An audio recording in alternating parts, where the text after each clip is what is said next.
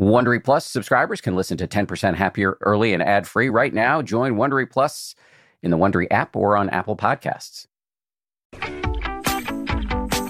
From ABC, this is the 10% Happier podcast. I'm Dan Harris.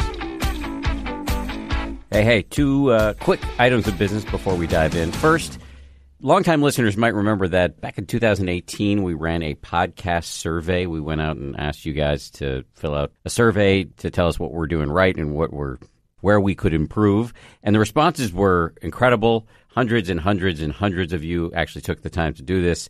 We then made significant changes to the show based on your feedback. And so now we want to do it again. So if you've got the time, we would love to hear your thoughts and reflections. Go to 10%.com/survey, 10%.com/survey. We'll put a link in the show notes. Second item of business is that I'll be giving a talk here in New York City that's open to the public if anybody wants to come. It's on Wednesday, March 4th at the New York Press Club and Craig Newmark Graduate School of Journalism. There's pizza at 6:30, and then the event starts at 7, and I'm going to be in conversation with a really interesting mental health professional named Leslie Alderman, and I'll be talking about meditation, journalism, and much more. You don't have to, they assured me, you do not have to be a journalist to attend this. So that's the New York Press Club at the Craig Newmark Graduate School of Journalism on Wednesday, March 4th. We'll put a link to that in the show notes as well.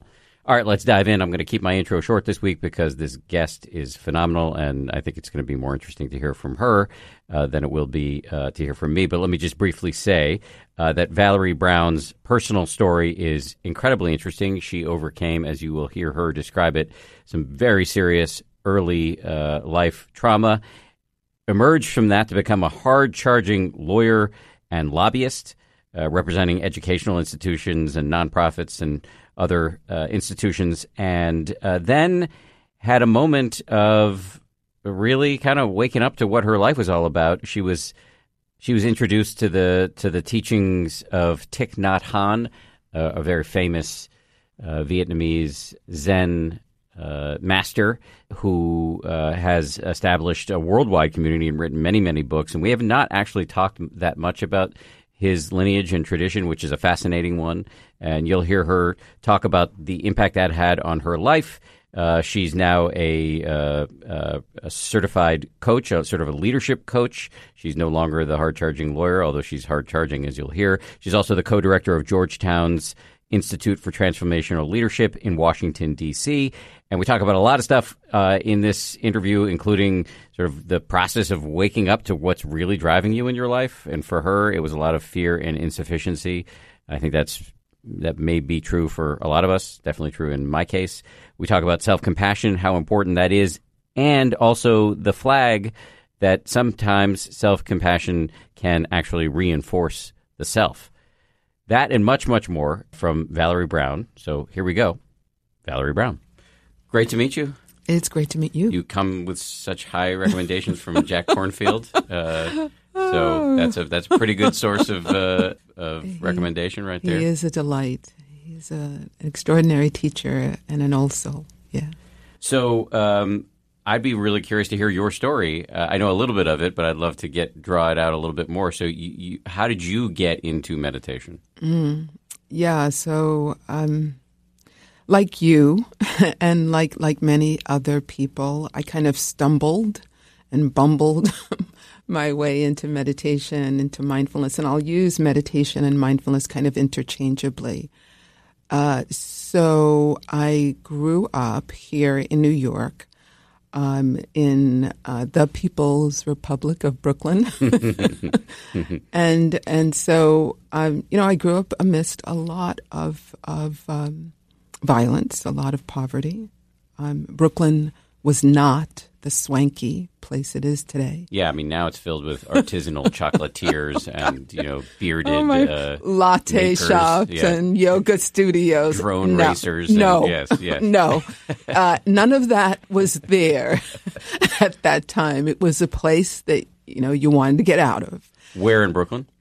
The epicenter of Hipsterville now, Bushwick. Okay. Yeah. Right. So I grew up on a lovely little street called Muffet Street. There is such a place. and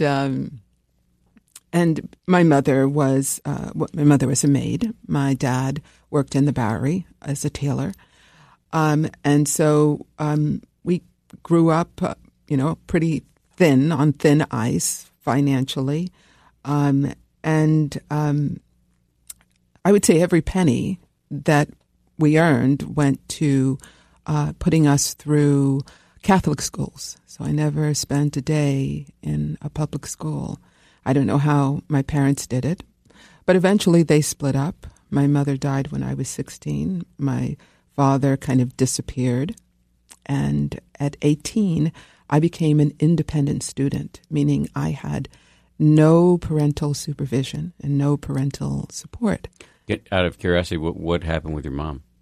She had a brain tumor. So that's a real trauma for you. Serious at trauma. 16 years old? I grew up immediately.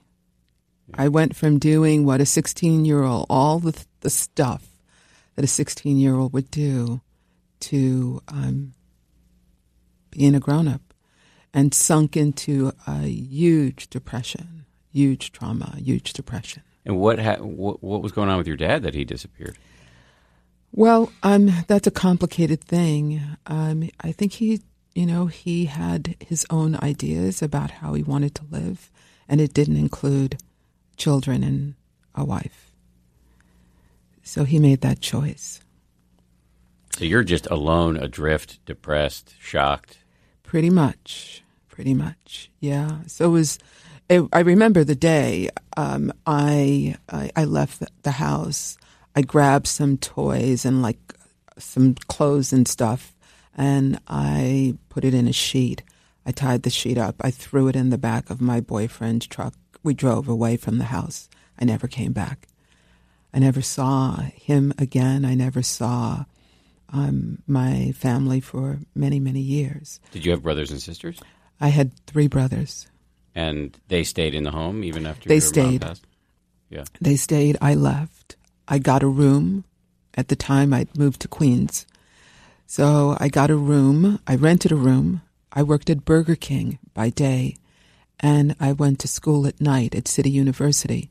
And the only reason I went to City University was because it was free. There was a special program called Open Enrollment. Anyone who graduated from high school in New York City could go to City University, all of the various branches, totally free of charge. That's how I went to school. So and there's still a soft spot in my heart for Burger King. I don't eat burgers, but I still know how to fold a wrap. But yeah, so that was my life. That was not where I thought you were going. I thought you were about to say something profound about the nature of trauma, and you extolled the virtues of Burger King. I like you already. I mean, I don't eat meat either, but some things are true. Yeah. So, that was the beginning. That was the beginning. So I had a lot of trauma, which meant I did a lot of running. I ran from Brooklyn to, undergraduate school and graduate school to law school. You're not talking about jogging here. No. You're talking about escaping your past. Totally escaping. Running as fast as I could from the fear, from the poverty, from the violence, from, all of that stuff that was so consuming, that I didn't want. So I ran in the opposite direction of that. And, trying to really outrun myself. So I did a lot of running until I finally ran to the big and important job as a lawyer and a lobbyist, representing all kinds of organizations and groups, college presidents, boards, educational institutions, totally high stress, high pressure. If the work doesn't kill you, something else is going to kill you. You're going to have a heart attack. How old are you at this point? So that was all through my 20s, all through my 30s, all through my 40s. Okay, so Yeah. you ran for Long time. yeah. Well, just I'm pretty good at running. Yeah, but you come by it honestly. I mean, that's a rational response to a pretty deeply terrible set of circumstances, and also just you're probably too modest to say this, but the amount of success you achieved, given where you were coming from, is quite extraordinary. So there's a lot to take. You're talking about the running, and you're accentuating the negative parts of it. There's a lot to take pride in, I would hope, in what you're able to achieve over those years. Well, I totally appreciate that. And now, stepping back in kind of the role that I'm in now, I can appreciate that. But all those years when I was on the run, in the back of my head, similar to the experience that you've often talked about, I had this voice of what my friends call the medieval executioner. Like, you're never good enough. You got to do this. You've got to do that. You have to be better. And so this was my life. And I remember an incident that was really a watershed for me. When I first began practicing meditation, I hadn't even thought about sharing this story, but it feels appropriate. So I'm brand new to meditation. And I can tell the story of how I actually got to this point, but I'm brand new. Maybe it was the first or second time. The instructions were very simple that the instructor gave. Sit still. When you get distracted, bring your awareness back to the breath, the in-breath, the out-breath. Pretty simple, right? I realized, I thought I was on fire. I thought that, there was somebody let loose a wild stallion in my brain. I mean, like everybody else, I just could not focus. I could not concentrate. And I thought, I'll go back next week and I'll nail it. And 20 years later, I'm still at the same meditation. But there was one point, probably maybe a few months after I started practicing, there was a voice in my head that said, you better go and get milk. Yeah, it was this very ordinary voice. You better go and get milk. And then another voice came in and it said, well, why? And then the voice replied, well, you have to be prepared. And then the voice replied, well, why do you have to be prepared? And then the voice said, because you can't rely on other people. You've got to do it yourself. You have to be more. You have to have everything in place. And I realized that's true. That's how I'd been living my life. Just driven by the need, the desire to be other than who or what I am. That was like a deep wake up. And it, it happened with a container of milk. I don't even drink milk anymore. But it actually, applied to every aspect of my life. So I'm Black. I had been straightening my hair for years. That was part of being acceptable to what I perceived other people. Now you don't straighten your hair, just for people who can't see you. Right. Now I have, long dreadlocks. Right. So a moment of waking up to fear and insufficiency that have been driving you your whole life? Yes. Yeah, that's a big waking up, because when you don't see it, it just owns you. Totally. 7 days a week. Totally. And it felt like the most obvious thing. And I think that's a part of insight. That's the power of mindfulness. I had a moment of awareness. I had a moment of concentration. And I had a moment of clarity. And that led to an aha, a light bulb moment. That's insight. That's wisdom.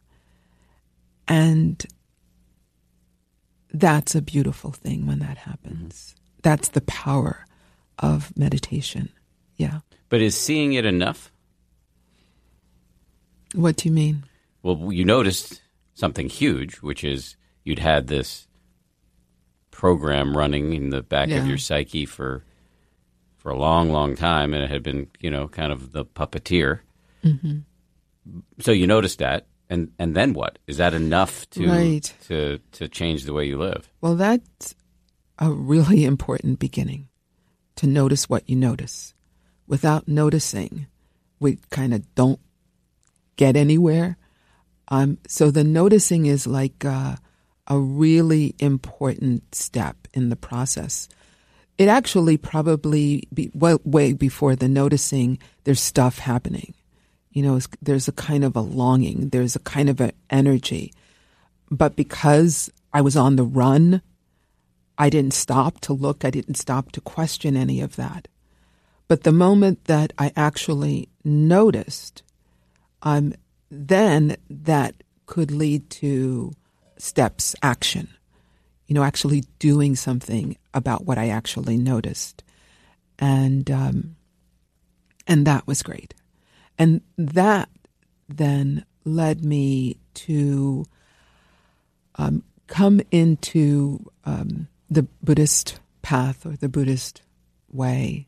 And again, that was stumbling on that.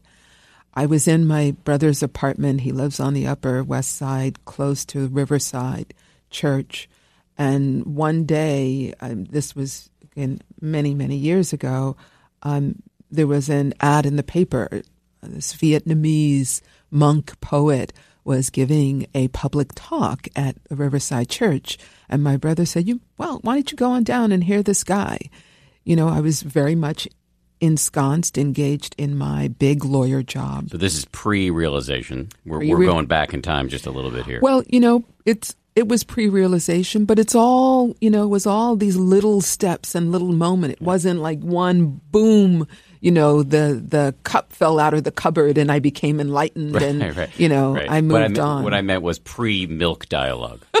Yes, pre-milk. Hey, that's a good way to look at it.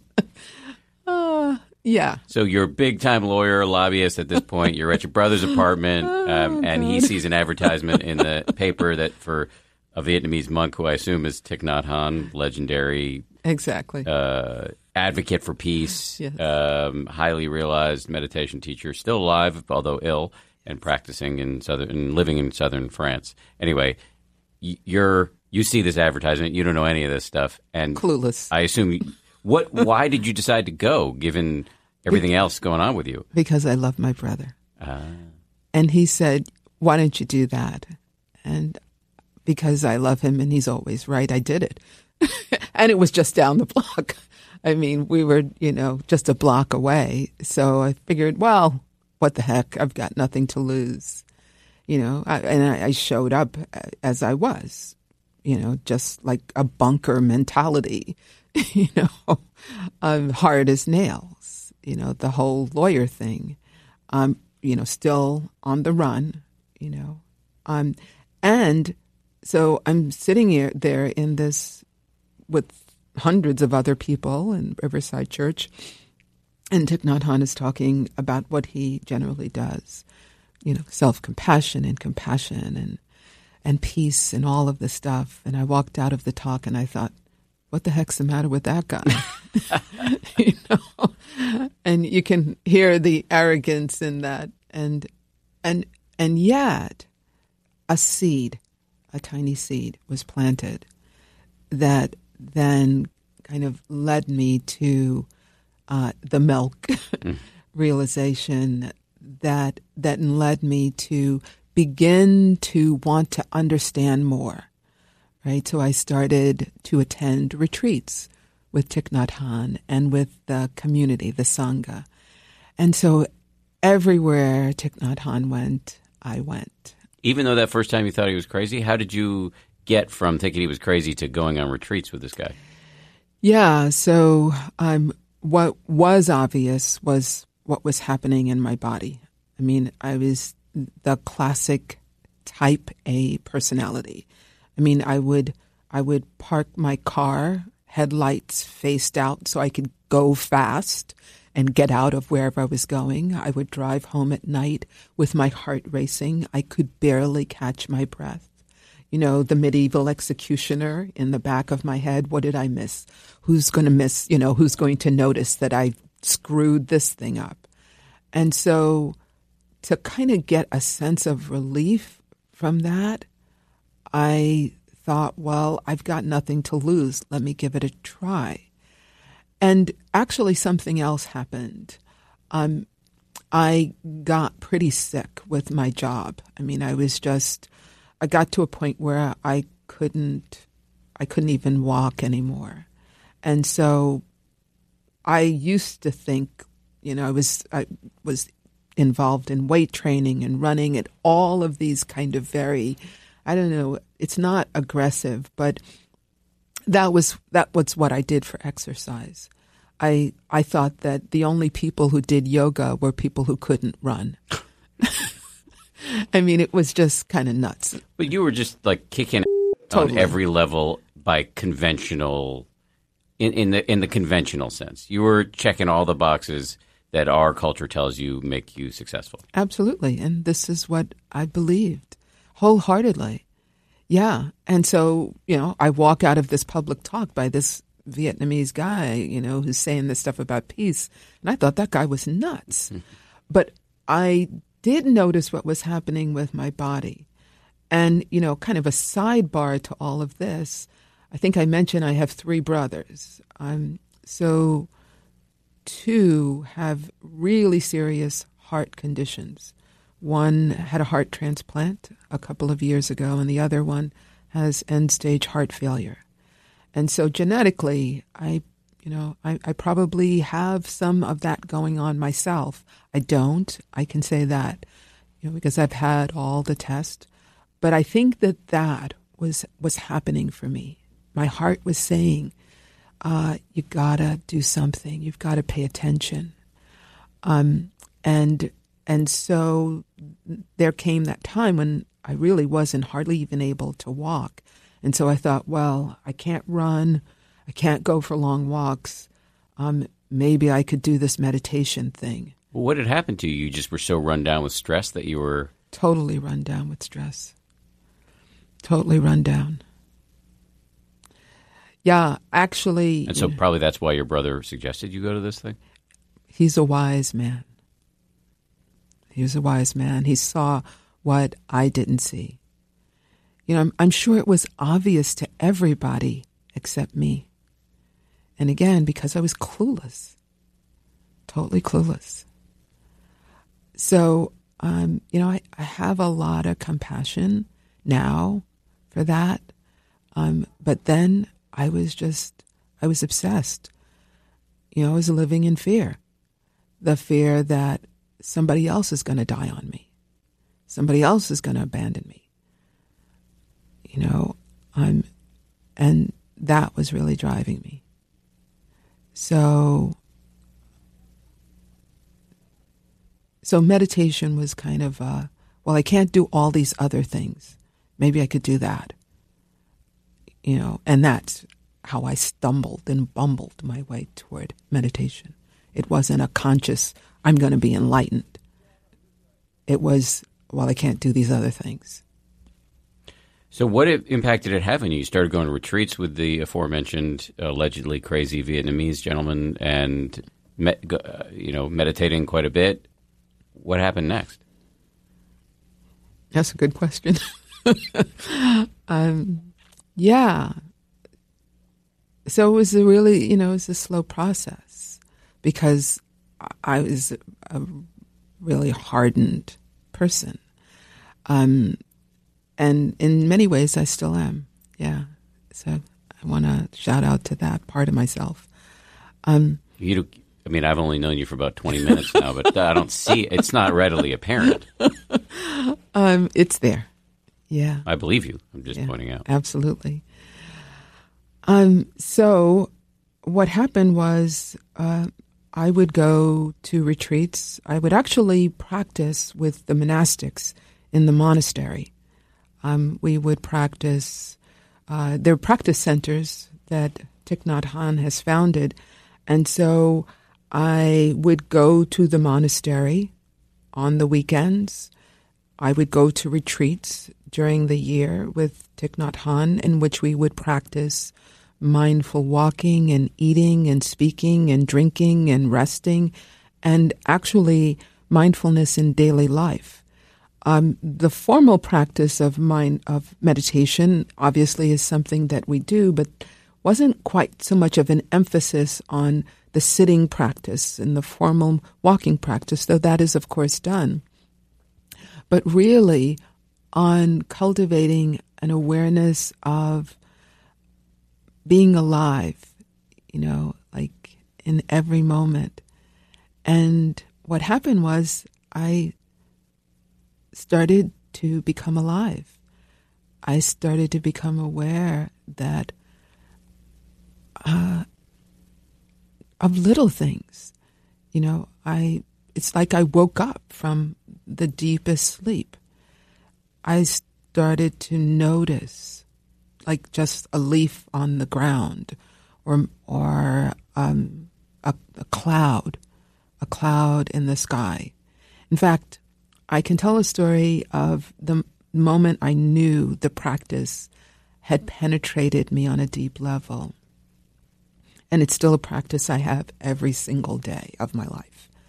So I had been practicing and going on retreats with Thich Nhat Hanh. Thai is teacher. We often call him Thai teacher. And I had taken a vacation in the West, in New Mexico, and I climbed up to the top of a really big mountain. I took off my backpack, and I was kind of just like leaning up against a log, just looking up at the sky. And it really sunk in deeply. Maybe for the very, very first time, I actually just stayed with the clouds and just noticed how they moved. And I realized very deeply how I had really been alienated from the natural world. I was alienated from myself, and I was waking up.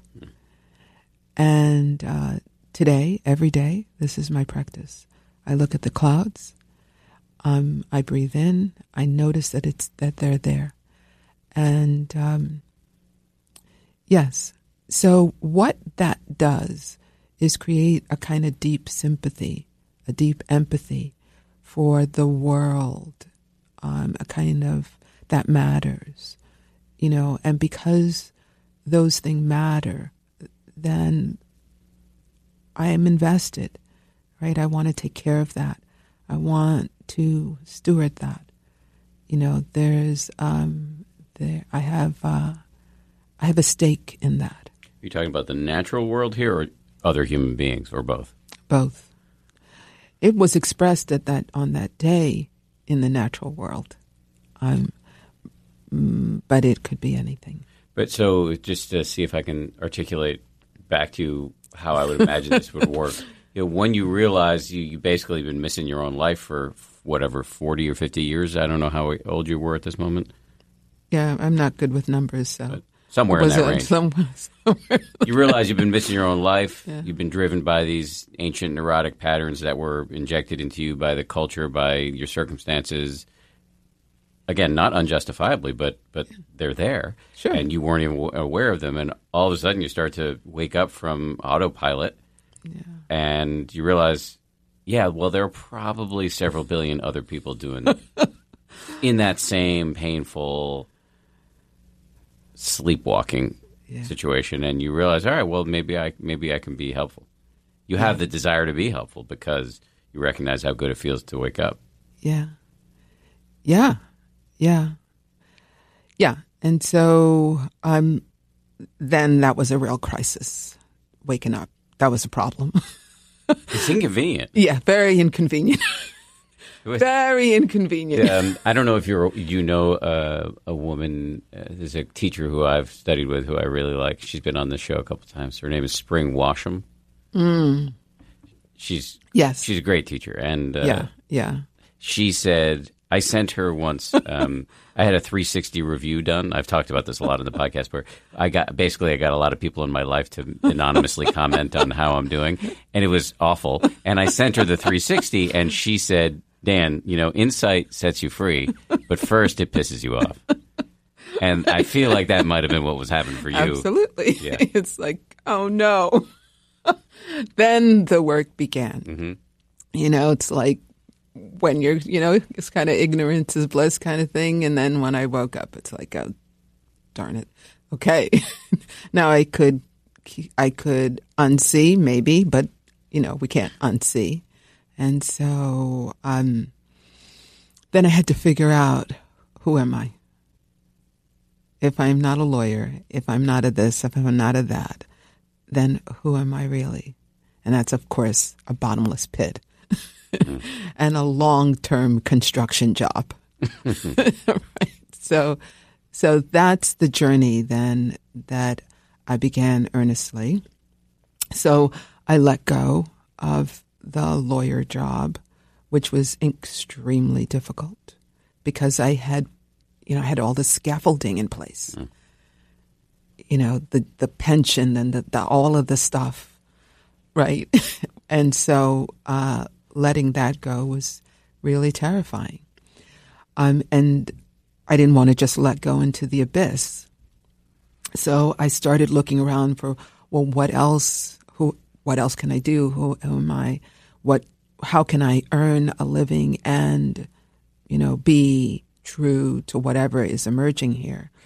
So one of the things that I did was I went to Georgetown and I went to their Institute for Transformational Leadership and started studying there. And I just went to all these really cool places, the Center for Compassion-Focused Therapy, the Ojai Foundation, to learn how to sit in circle with people. I went to the Center for Courage and Renewal and all of these amazing people and teachers and just trying to figure out, well, okay, how do you become a person now? So you attacked waking up like a type A lawyer. I guess I did. Yeah. Then I was on the quest, right? But it was a different energy. Right. Right. It was a different energy. I had different values, which were continually being refined and thought through. And so now my work is, I'm one of the co-directors at this Institute for Transformational Leadership at Georgetown. So I work with people who are very much, they're CEOs, they're all C-suite people who are in the throes of what I was in. They're in a transition in their lives.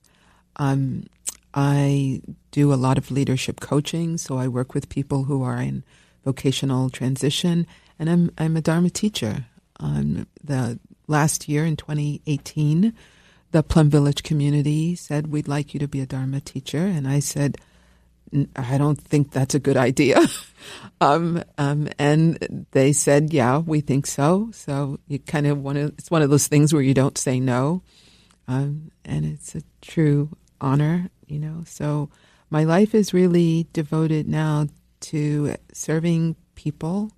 I have a particular affinity and interest for people who are Black, Indigenous, identify as Black, Indigenous, or a person of color, people who are in exploring gender fluidity and gender expression.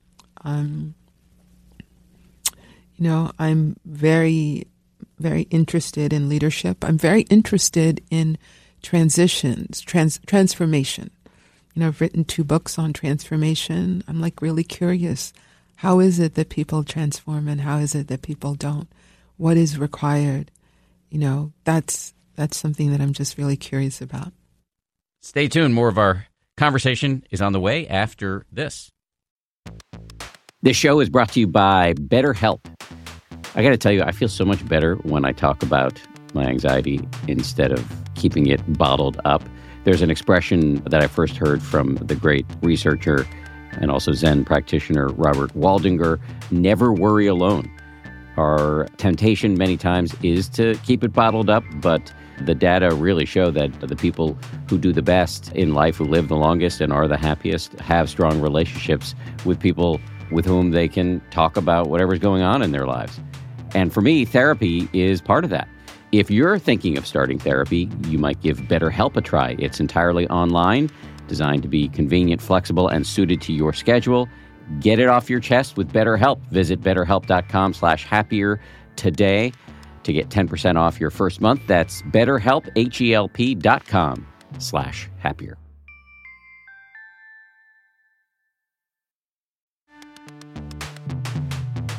As they say at Amica, empathy is our best policy. Whether you need auto, home, or life insurance, they're ready to help you protect the things that matter most to you. They're a mutual company, customer-owned, in service to you. Amica representatives are here when you need them, and you can take comfort knowing a real person will be there on the phone to take care of you, because the greatest measure of their success is your satisfaction.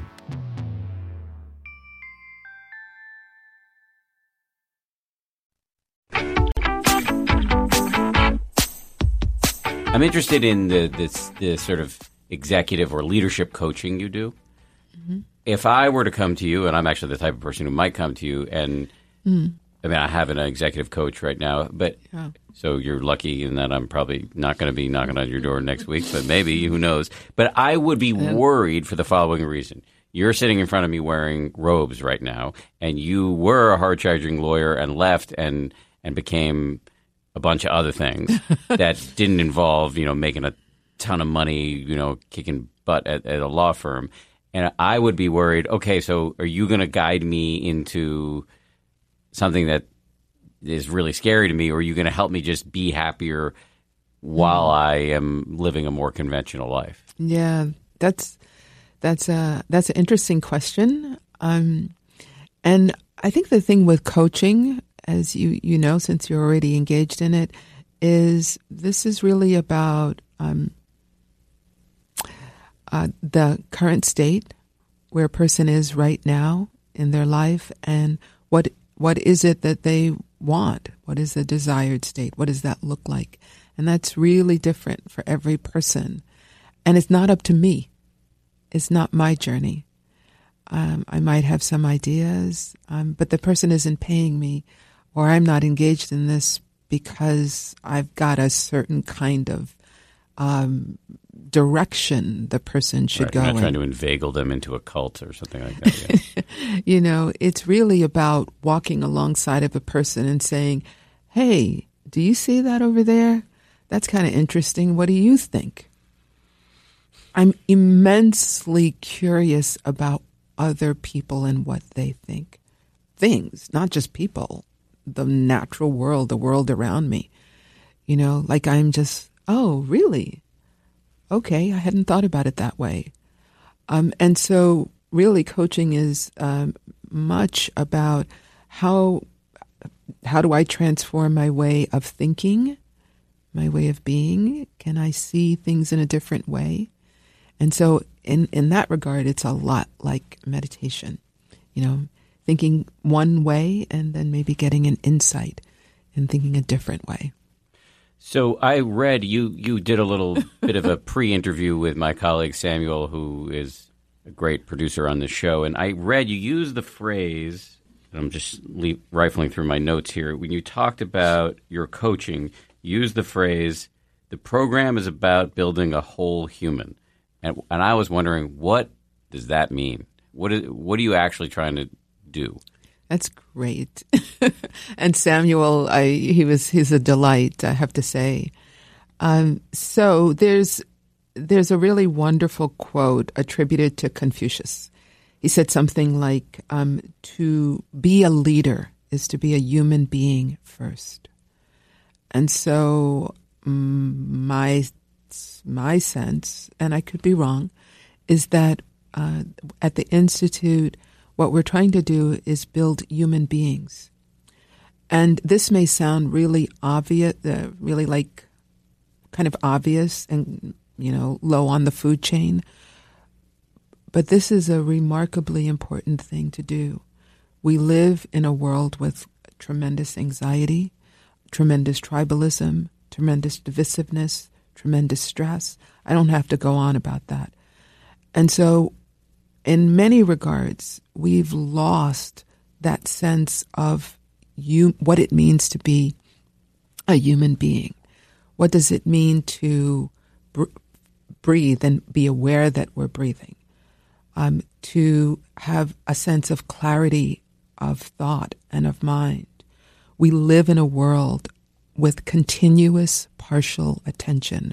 Our minds are constantly alighted to one thing or another. To walk and know that we're walking, to sit and know that we're sitting. All of these things that create personhood and humanhood, I think, is something that in a very virtual world we are quickly losing. And so it's not just the head, but uniting that the intellect, the reason, and the heart to produce a whole human being, a leader who can be quite rational, quite analytical, can be visionary, who can look at the return on investment, but doesn't lose his or her heart in the process, has the capacity to tap into their own sense of compassion. These things, I think, are very important. In terms of being a whole human, what came up for me, because what I was going to ask you next was, well, how do you actually do that? One thing that came up as a possible answer, at least the executive coach I work with, his name is Jerry Colonna. He's fabulous. Okay, so yeah. You know he is. He's a sort of Buddhist-inflected coach, the way you are. Yeah. And he's fabulous. He does this thing that annoys the hell out of me, which is he'll read me Rumi poetry, which doesn't go over well with me.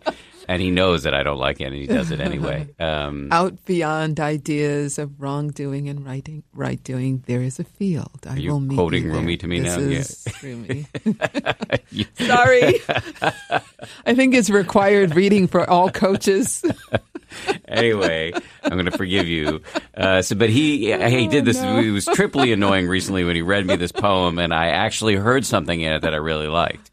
Which is, I think the poem is called The Guest House. Yes. And it's talking about how a true human, this is the Rumi's phrase, a true human welcomes whatever comes into the guest house of one's mind with hospitality. Yeah. And so if you sit in meditation for more than 30 seconds, you're going to see some stuff you don't like. Your teacher, Thich Nhat Hanh, has said if you sit and watch your mind for a period of time, eventually you will see Hitler. And I happen to agree with him. You know, that doesn't mean you will necessarily see the desire to actually kill a person, but you will see the seeds of that kind of rage and destructive impulses, et cetera, et cetera. And a true human, per the aforementioned Rumi, welcomes that with some warmth, because that's just what we are. Mm-hmm. And to become warmly acquainted with everything that's in here, even the stuff that you want to run from, to call back to the earlier parts of this discussion, running, that is a true human. Is that in line with what you're talking about when you talk about whole humans? Beautiful. Yeah, it is. And though you describe that, so beautifully and, with great ease, this is quite a high order to accept, not just accept, tolerate, but how about love the part of ourselves that we've thrown under the bus, that we'd rather not other people see. For me, it was the part of myself that was never good enough. How about loving that? And so really it was through Thich Nhat Hanh and the Sangha that I began to not only embracing the stuff that I like, that's kind of easy, right? It's embracing and really, truly, deeply not faking it. That's the part of myself that I really don't want anybody to see. That's hard. And so people come into the Institute and they've got the medieval executioner like running the show. Many of the people aren't even aware that there's a medieval executioner running the show. And so they get a first glimmer that there's somebody else behind the curtains. And it goes from there, creating a human being to realize that, we have thoughts, we are thinking, and how are those thoughts actually being imprinted in the DNA of our body, my body, and so one of the main practices that we have in the Plum Village tradition is awareness of the body. Actually, it's the first foundation of mindfulness. So it's really kind of cool because, you go on a Plum Village retreat and very often we'll begin the retreat by going for a walk in the woods. By the way, Plum Village is where Thich Nhat Hanh lives. It's in southern France. Exactly. And it has also become kind of the name of his lineage. Yes. So I interrupted you with going for a walk. Yeah, we could go for a walk, taking in, and now, of course, forest bathing is all the rage. What? Forest bathing? Forest bathing, yes, forest bathing. You mean finding a little stream and bathing in the...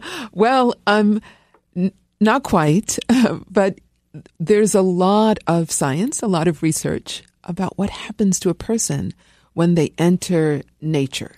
When we're around kind of trees and grass and we really pay attention to being around nature, blood pressure lowers, right? Heart rate adjusts. So it has this calming and soothing effect. We don't have to do anything. Just walking in to a place like that. You already know what it feels when you're at the beach. That's forest bathing. That's forest bathing, yeah. So retreats will often begin that way, or with resting, with laying down meditation. Because Thay has said that resting, stopping, which is a practice of not running, and calming the body is really a precondition to healing. And so this is all about healing. How do we heal the body mind? Let me just go back to whole human, true humanness for a second. Please. I have a question, but before I ask the question, I want to just make sure I'm using the term correctly. Mm-hmm. I think of this as a form of self-compassion. Would you agree with that? This meaning? Generating warmth for the parts of you that you're ashamed of. I would agree with that, yeah. So I have a running, I don't want to call it an argument, maybe a debate, dialogue with my teacher, Joseph Goldstein, who has, I think, justified, and I've heard this from other Buddhists, worries about self-compassion for the following reason. It can entangle you even further in the self, which is, of course, per the Buddha, the root of our suffering. So what's your take on that? Joseph Goldstein is so wise. And now you're going to give him a big ego if he hears this. I love that. I really love that. And there's so much deep truth to that. So here's what I would say. When I'm speaking of self, right, from a Buddhist perspective, there are two elements to self. So the first is the historical dimension of self. And that's what we've been talking about, largely. The person who grew up in Brooklyn, got a job in Burger King, parents died, blah, blah, blah. That's the historical dimension. Stuff happened. There's another dimension of self. That is the ultimate dimension. That is the dimension where there is no birth and no death. There's no up or no down. There's no coming and there's no going. And that is the dimension that I'm talking about, the ultimate dimension. The dimension that's the place of transformation as well. And so I think it's really important to understand that. So self-compassion can arise out of understanding that we inhabit a body, but the self is also part of this, vast ultimate dimension. We get very caught, and I think Joseph Goldstein is right in this very egoic, kind of, I've got to self-improvement project, and self-compassion can become a kind of self-improvement job.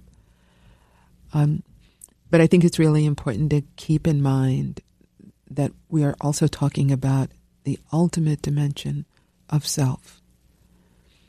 So can I say a bunch of words and you can see if you just to play off of what you just said and see if you think I'm heading and vectoring in the right direction? Sure. So it's often discussed, what you just described in at least the school of Buddhism that I've come up in, that there are two levels to reality. There's the relative level. In other words, here we are in conventional reality.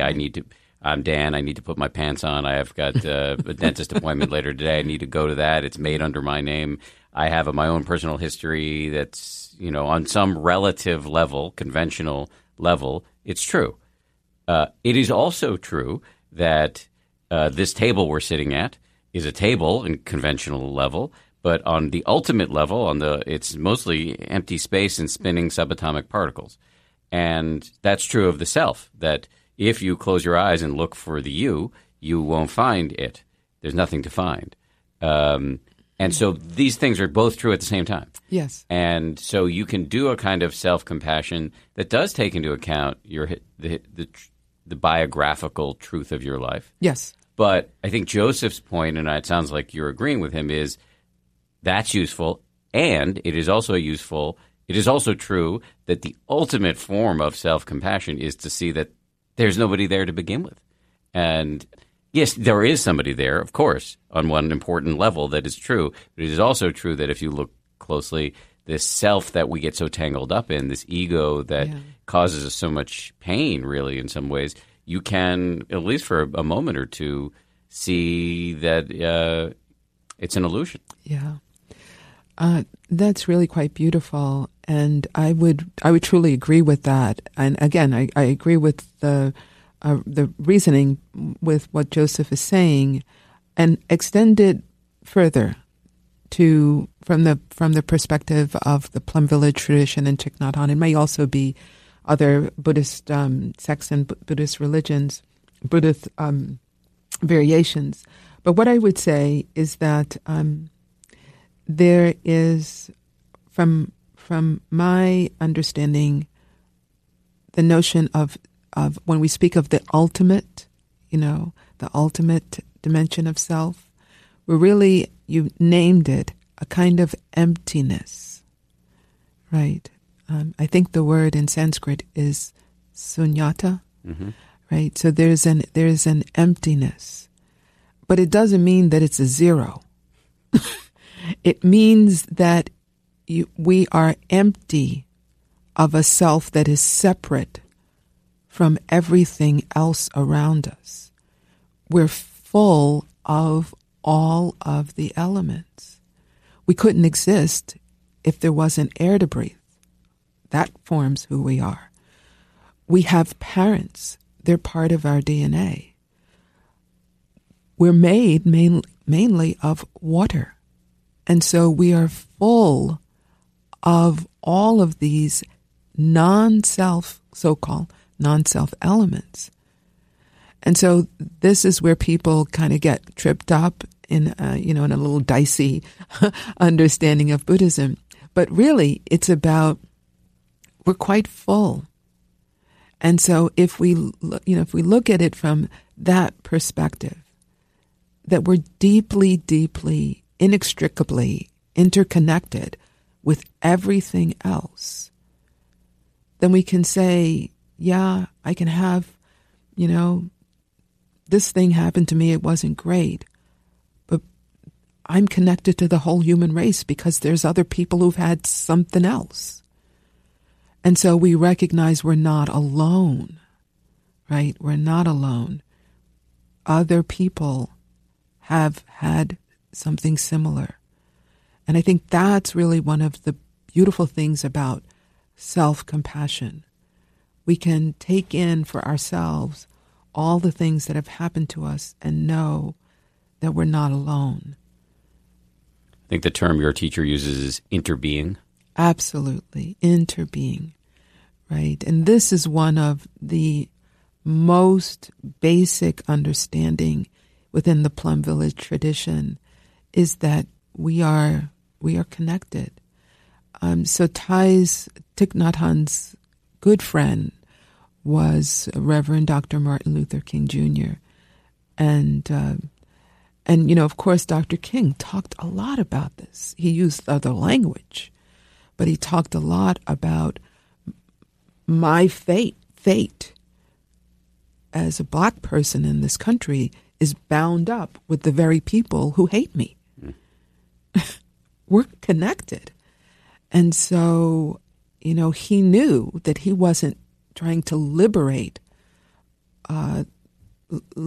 himself alone and liberate only African American people. He was trying to liberate all people. And so this is a very, very basic understanding. It's not that we're zero. We're actually the opposite. We're quite full. You brought up Martin Luther King, and you had mentioned this earlier when I said there were 40 things I wanted to ask you about. You talked about one of the things that's really of interest to you and a priority for you is bringing this practice into to groups that are most of the time when you look at a Buddhist meditation teacher in this country, it's a white person or an Asian person. But you've been very interested in bringing it to black people, indigenous people, and more. So, and you, before we started rolling, you were talking about this as an edge. This is an edge in the meditation / mindfulness world. So hold forth, if you will. Yes, it's very true. Certainly when I first began practicing, I was a closet meditator when I first began. I mean, it was just not acceptable. Today, mindfulness is mainstream, meditation is mainstream. But yes, I mean, when I first started going to retreats, I saw very few people who looked like me. But I'd also say, with a sense of cultural humility, that the Plum Village tradition is deeply rooted not only in Buddhism, but in the Vietnamese people and Vietnamese culture. And so I have to begin with a kind of cultural humility. Obviously, there's a lot I don't know. I'm not Vietnamese. But what I would say is that among certain populations, myself, being a black person, among indigenous people, among marginalized people, and among the general population, there's a lot of studies, ACEs, adverse childhood experiences. So we know that something like 60, 65, 70% of the general population has experienced trauma. And certainly I would say people who are black, indigenous, or a person of color have experienced trauma in the form of racism. And I think mindfulness and meditation can be so incredible in helping to heal this racial divide. First, in helping the person who has been traumatized heal their body, heal their mind, calm down, release tension, have a sense of their own self-worth. So this is truly important. Before we go out to end racism in the world, we need to begin to touch our own suffering and to begin to heal that. And then when we've strong enough, then maybe we can work on healing the racial trauma in the world, which, what did they say? The impossible will take a while. So, but it doesn't mean that we don't try. But it begins with healing ourselves. Right now in the United States, there's a lot of polarization. People don't talk to each other. And so I do think that mindfulness can be really helpful in having people engage in these courageous conversations. Now, to kind of cast back, my whole professional life was as a lobbyist. A lobbyist is somebody that goes between warring parties, Democrat and Republican, to kind of get them to talk to each other or to get them to do things that they otherwise wouldn't do. And so I really do believe that the tools, the practices of mindfulness that allow a person to listen with and notice when we're being triggered and take care of the energy, the fire that's coming up, so that we can sit and tolerate somebody saying something that we might disagree with. That's a really important skill, to keep going back to our breath, even when the person is saying something that might be racist or dead wrong. Can we go further and say to ourselves, can I have compassion? What be curious about, how did this person come to these ideas, these beliefs? So these are the kinds of skills that we're going to need as we go into 2020 and people around the country start having these discussions about who do we want to lead our country? What are the characteristics? What is at stake? Not just for the person who leads the country, but for our society. As you look at the depth of and I see this firsthand quite a bit because I'm a journalist and I'm sometimes out in the country talking to people. As you look at the depth of the divisions in the country and the animosity, the fact that we can't even agree on a common set of facts upon which to have the discussion, the sort of media-fueled silos that we're in, where you can curate your own information environment so that you never get any differing opinions. And we also self-sort geographically, so we're surrounded by people who agree with us. Given the depth and breadth of these problems, do you think, how realistic is it that meditation can make a dent? Yeah, I think that's a really important question. And, kind of the way you phrase it, it feels overwhelming. But there are some things that we can do, and they're small steps. And there are people who are doing this. I'm well aware of organizations and groups. And so kind of go back to what Tip O'Neill said, that all politics is local. Mm-hmm. So it begins with local people talking to themselves, not buying in to the idea that we are divided. But beyond that, Thich Nhat Hanh has offered a practice that I think is really important. It's very simple. So when you're in the midst of heated belief, somebody said something to you about some other thing, gun control or abortion or whatever, and you're dug into whatever the position is, ask yourself this question. Am I sure? Is that really true? Am I sure? Just that puts a dent into the solidity of this fixed mindset that says it is permanent, it is pervasive, it is personal, it's always going to be this way. I mean, that is scalable, I think, beyond just hard discussions with people with whom you disagree in a political or racial or gender environment. It's scalable right back to what we were talking about before, to leadership. And that, by leadership, doesn't even necessarily mean you're in the C-suite. It means you could mean you're an employee at any level in an organization. Right. You're a parent. You're in a volunteer organization. Whatever. You may ask yourself in moments where you're wrapped up in your selfhood, your ego has dug a trench, and you're taking shots out of it. Am I sure? That's the kind of a good humility that you can introduce into the mind stream. Absolutely. If we could start a movement, right? And a movement of, am I sure? Allowing for the possibility. And, so this is kind of like the arch enemy of polarization, is to plant that curiosity. Curiosity kind of opens a door, right? And this is the root of meditation, is to practice this open, curious kind of, people call it beginner's mind, not fixed. I haven't got my mind made up. I don't know if I'm an expert. Let's hear what you have to say, which goes back to coaching. What do you think? Just that. But what happens is that we get fixated. The narrative, we've made an assessment.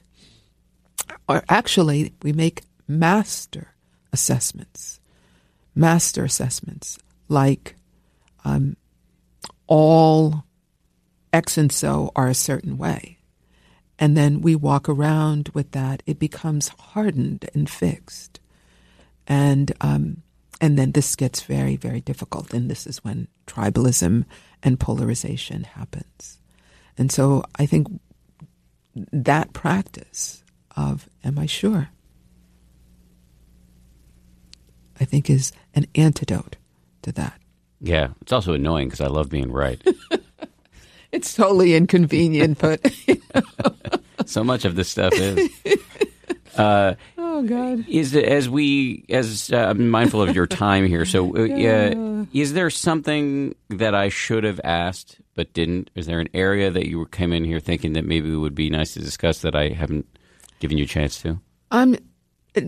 Well, not that you haven't given me a chance to, but one thing, I'm sitting here with a brown jacket on and with lots of buttons, from the various rallies and marches and so forth that I've attended. And this really goes back to the heart of the Plum Village tradition. The jacket is brown because it's the color of the earth. And it's a reminder that we're here to serve people, to be of service to people as best we can. We take care of ourselves first, not in a narcissistic way, but because this is important. And that we have this aspiration to help people as best we can. But also, Thay was the founder of, is largely attributed to engaged Buddhism, right? And this comes out of his time in the 1960s as a young monk during the Vietnam War, bombs falling, people running, all of that stuff. He could have stayed in the monastery, safe. He didn't. He left the confines of the monastery to help people. He got engaged. And so this is the heart of our practice. We practice with ourselves, strengthen ourselves, but it is to serve people, to engage in the world. And I would also say that the other really critical element, because you've written a book on happiness, is happiness. In the Plum Village tradition, we're not so much concerned about insight, because insight naturally arises from mindfulness and concentration. We're really interested in how do we cultivate happiness and share that with other people. So in the United States, we're really good at pursuing happiness, the great external things. Not so good in generating happiness from within. And so this is the heart of the practice. How do we generate within ourselves, with what we got going on right here, right now, the good, the bad, and the in-between? How can we generate happiness that we can share for ourselves and for other people? When these two are connected, just as you just said, you can generate happiness in part, lots of ways, but in part through meditation, this process of waking up to, which is to really simple things that are actually like proof that you're alive. By the way, this is all this, and this is later than you think, and it all ends pretty quickly. And actually, there's a way in which that realization can make things much more vivid. So that's step number one. Step number two is get engaged. You're not being prescriptive in terms of how one should engage or what side you should be on the issues, but get engaged, help other people out. That flows naturally out of getting happier, and by the way, it then becomes a virtuous cycle because there's a ton of science that shows as a species that was evolutionarily hardwired for cooperation and connection, the more we are involved in helping other people, the better we do ourselves. And so, yes, I salute your final point there. Did I miss anything in my summary? I don't think so. Yeah, great. The last thing I want to do is Yeah. we have this semi-facetious closing segment we call the plug zone. We like to encourage our often modest guests to plug everything they do. Okay. We have two of your books. One's called The Road That Teaches, Lessons in Transformation Through Travel, and then The Mindful School Leader, Practices to Transform Your Leadership in School. So I've just plugged two of your books. What else should we know about if we want to learn more about you? Yeah, so one of the things that I really love doing is accompanying people on pilgrimage as a form of transformation. So every year we take a group of pilgrims, of people who are interested in experiencing the El Camino de Santiago in Spain, 1,000-plus-year-old path of transformation, and work with them to transform their lives. So it's a time for reflection, but yet also a time that's very engaged in being completely immersed in the natural world. So it's really it's a wonderful experience. And so that's in The Road That Teaches. Yes. Yeah. But both books are about how do we transform? Yeah. I've done a lot of work with school leaders, and as a lobbyist, as a lawyer. And so the Mindful School Leader really came out of seeing that there was a lot of mindfulness practices for teachers, for students, but almost nothing for the school administrator, for the principal, for the assistant principal. They all wanted it for the teachers. They all wanted it for the students. And then I'd say, well, what about you? And it's like, I'm too busy, so time out. Let's start here. And what about, are you on the internet? Do you have a website? Right, I do. It's LEAD, L-E-A-D, smartcoaching.com. Great. LeadSmartCoaching.com. Thank you. Such a pleasure to sit and talk to you. It has been a pleasure. Big thanks to Jack Kornfield for making the connection. Gratitudes. Yeah. All right. This has been great. Big thanks to Valerie. Love that conversation. Also, thanks again to Jack Kornfield for recommending Valerie to us. All right. Just one quick thing before we go. I just want to remind you about the survey. We would love you guys to weigh in. It'll just take you a few minutes. If you can weigh in, tell us what we're doing right. Tell us where we could improve. You'd be doing me a solid. 10%.com/survey, 10%.com/survey. No voicemails this week. If you have a question for me or for a meditation teacher, you can leave us a voicemail at 646-883-8326. And as always, big thanks to the folks who put together the show: Ryan Kessler, Samuel Johns, Grace Livingston, Lauren Hartzog, Tiffany Omohundro, and we'll see you next week. If you like 10% Happier, and I hope you do, you can listen early and ad-free right now by joining Wondery Plus in the Wondery app or on Apple Podcasts. Prime members can listen ad-free on Amazon Music. Before you go, tell us about yourself by filling out a short survey at Wondery.com/survey. Once upon a beat. Remember those stories and fables that would capture your imagination and you couldn't wait to see how they would unfold? And now, when you read them as an adult, you think, some of these old tales could use a fresh spin. We have a perfect podcast to bring you the stories you remember, remix, and reimagine for the kids in your life today. Join me, DJ Few, and my trusty turntable, Baby Scratch, as we spin up new tales in the New Kids and Family podcast, Once Upon a Beat.